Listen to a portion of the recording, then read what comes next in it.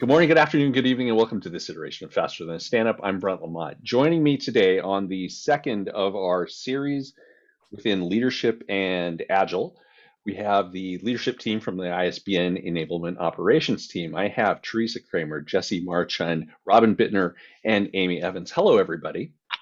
Hello. Hello. Howdy.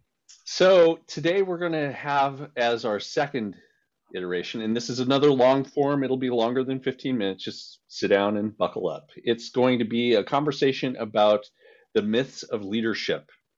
And so I'm going to start with something that we talked about in the last iteration, which was assumed versus authentic. Teresa, you want to tee that one up for us? Yeah. So this topic actually came to me around about 16, 17 years ago when I was in college studying to be an elementary school teacher.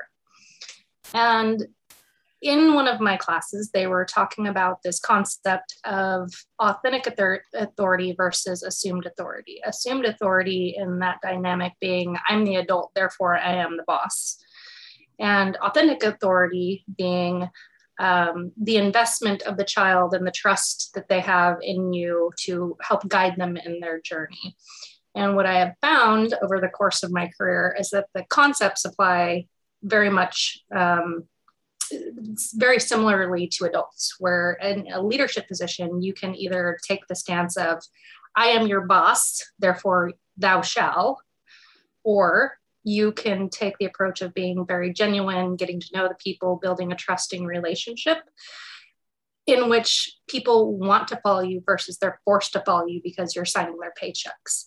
What I found in my experience from early on in my managerial career, taking that stance of I am the boss, people do what they're told because they're told to do it. But whether they're actually invested in it or not, creates the difference between that loyal, I'm willing to do whatever it is you ask me to do versus I'm just going to execute on what you told me to do, which is a very different dynamic. And I found that in work relationships where I've taken the stance of trying to build that authentic authority, it's been a much more powerful and much more lasting engagement and relationship with individuals.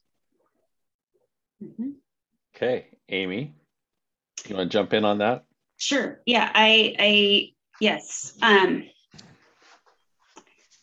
The more you can, I feel like the more we can engage the people who are on our teams that we work with, and the more the conversations become about the work that we're all doing, the investment that we have in the work that we're doing together, and also demonstrating doing work with the teams as well, not just saying go forth and do, and I'll come along and check in every now and then, but being part of that team, being part of that work helps to build that authentic authority, because people know that they can trust in having failures, that you're going to be right there by their side. It's okay. I'm not going to come back and say, oh, you screwed up, but you're in it with them. I kind of feel like it's in the trenches versus, if I'm just the boss and I just say, go do, I feel like that puts people on their heels, and now they're just waiting for something to happen. They're waiting for me to come back and say that,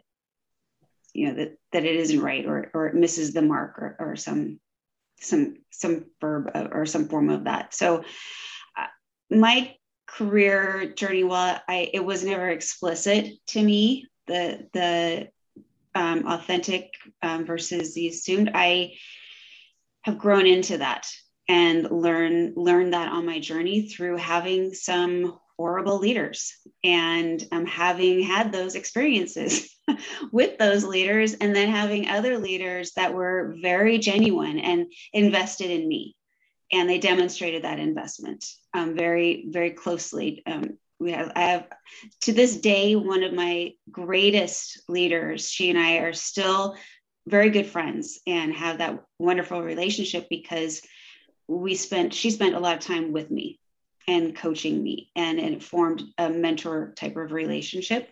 And that's what I would aspire to be. So I have a question. Do you ever Mhm. want to go back and see what happened to one of those people who did a poor job of leading you? I don't have to. Okay. Wow, that Nice. one that's Nice. a non I've got two examples in the same organization that okay. we could do a leadership topic on that, on bad behavior. Bosses. Oh Bad yeah. bosses. I think Wow. Them very have similar to what Amy is saying about having a leader that was invested, right? I think that that is what helped me make that shift mm-hmm, between this is how you behave, you're the boss, mm-hmm, and taking a step back when I was out of that position to think, how do I want to be a better leader? And thinking back on those leaders who inspired me the most and got the best out of me. And looking at those characteristics of those individuals, I think a lot of people, when they go into management, may have not had that experience mm-hmm.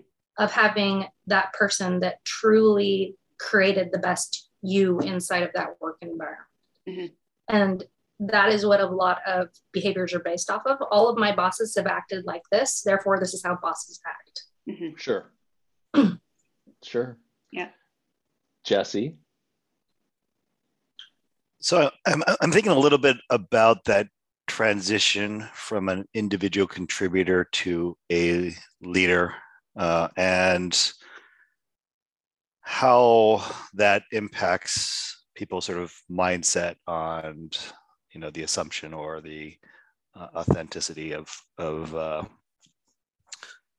leadership. And from my experience, I feel that many people develop that skill of being able to sort of influence without authority on that roll up to becoming a line manager or beyond. But then something switches at some point where once you're in that line manager position, you feel like have that assumed authority. So I'm just thinking about that a little bit on this discussion, and for ways for people to sort of remember to how they were able to influence without authority on their path to becoming a manager, and to rely on those skills more than the ones that you may develop as a manager as you advance up the organization. Can I just jump in there? Because I think that's such a valid point, in that when I first made the transition I've gone from IC to manager to IC to manager.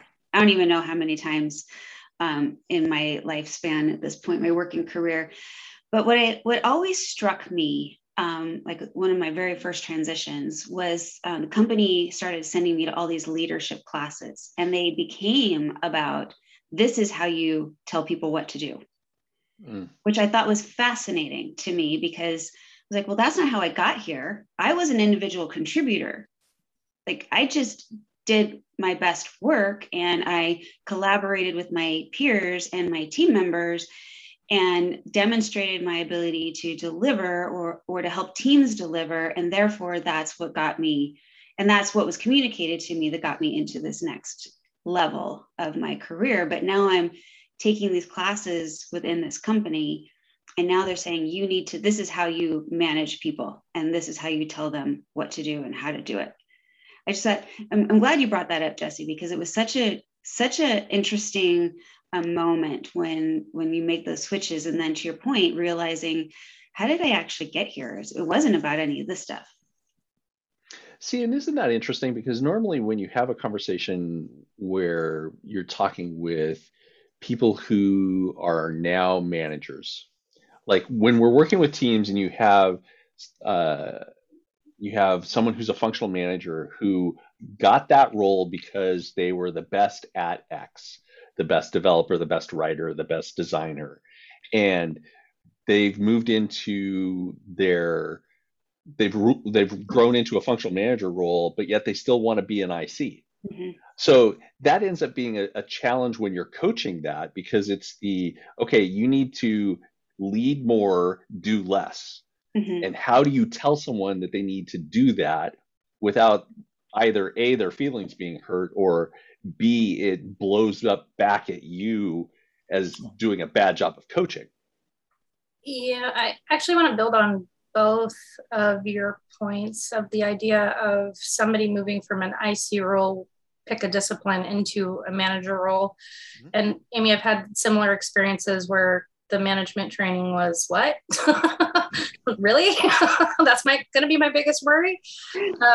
But on the flip side of that, I've also seen organizations where people just move from an IC role without any type of support in what it means to more manage, but more specifically lead people. Mm-hmm. And while that might not have been a great training experience for you, at least they made an effort. At least there was effort. Yeah. Because I think there's not that acknowledgement, to Brent's point, of I was really good at coding, or I was really good at being an analyst, and now I'm going to go manage these people. There's a different lens, a different skill set, a different set of muscles you need to be able to flex and maybe let some atrophy, quite honestly, in order to be able to successfully lead people. Mm-hmm. In my mind, there's a very clear distinction between I'm managing people and I'm leading people. Yep. Yeah. Okay. Robin, we haven't had you weigh in on this topic. It's okay if you want to just sit there and go, it's all good, right? It is all good. And there's such a wonderful richness of the themes that are coming out of this. One that's very apparent is that for better, for worse, or for good or for bad, as one might want to qualify those, we are influenced and formed by the experiences that we have and the people that we've worked with and for and under and over. And I can think of, a couple, as I'm sure everyone can, instances of where something was really poignant and it touched us because relative to our values, and I think this is a really key point, relative to how we aspire to be in the world, we've seen things that have reinforced our desire to get to that state. Now, that's a critical point because not everyone has the skill set to be a leader. Not everyone wants to be a leader.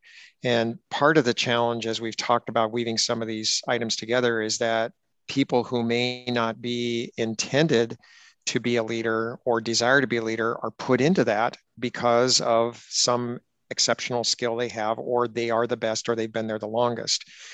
And so as we look at this notion of leadership, and as Teresa had said, teasing that away from the notion of management, there are different aspects of that and skills and behaviors that one, to be for instance, if you aspire to be a leader who is a servant leader, there's things that are very different than to be a command and control leader. And I will offer that another facet on this is thinking about dealing with a variety of cultures, even within the same country. So, if you're a local company where you've got folks that are just in that general area, you'll have some variety of personalities, but the culture probably, if you're in the Southeastern US or in the Pacific Northwest or California, you've got some consistency there. You start expanding across the United States, you're going to have different behaviors, styles, cultures that you have to take into consideration. Expand it into international organizations where you've got different countries, some of which, by the way, I would offer and posit that they align better in their culture to more of a command and control and direction. I've seen situations where when trying to apply a more delegative type of approach, that's been confusing and difficult.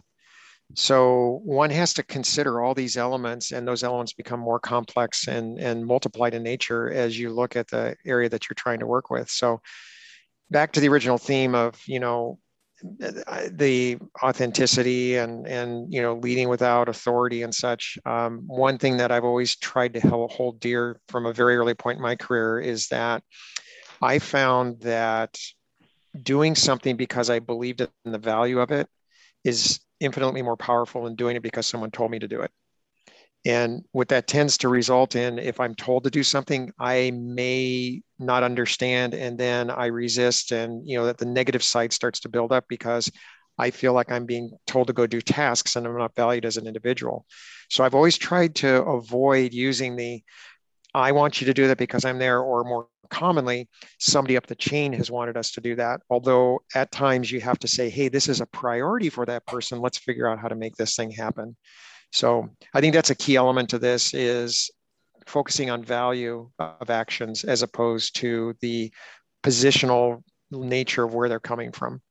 See, and this is a perfect time to pivot to the next topic, which I'm going to Let me shuffle around. Oh, please. Oh, No, go Jesse's ahead. got one. let me add one more thing too. I think and then we can segue. So we've been talking a lot about this assumed versus authentic from a perspective of a leader or manager down to their team level.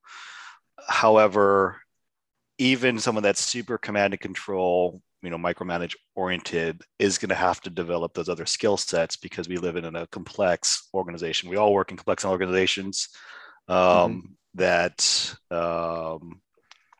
to touch on like the team of teams concept from McChrystal. But basically, we all work in large organizations. You're going to reach your limits of where you have your authority and your silo, even if you are command and controls, minded. So if you really want to align and persuade, you're going to have to develop those other skill sets. So I'm going to end it on that. Good point. This is where we're going to wrap up on assumed versus authentic. Next, we'll talk about delegation versus tell me what to do. Until that next iteration, I'm Brent. And I'm Amy. And Jesse. And Robin. And Teresa. Until the next time, you can give us a 5-star rating at your podcast provider. Reach out to us at mail@info@fasterthanastandup.com, or you can find us on Twitter @fasterstandup. Thanks for listening. And that was Faster Than a Stand-Up.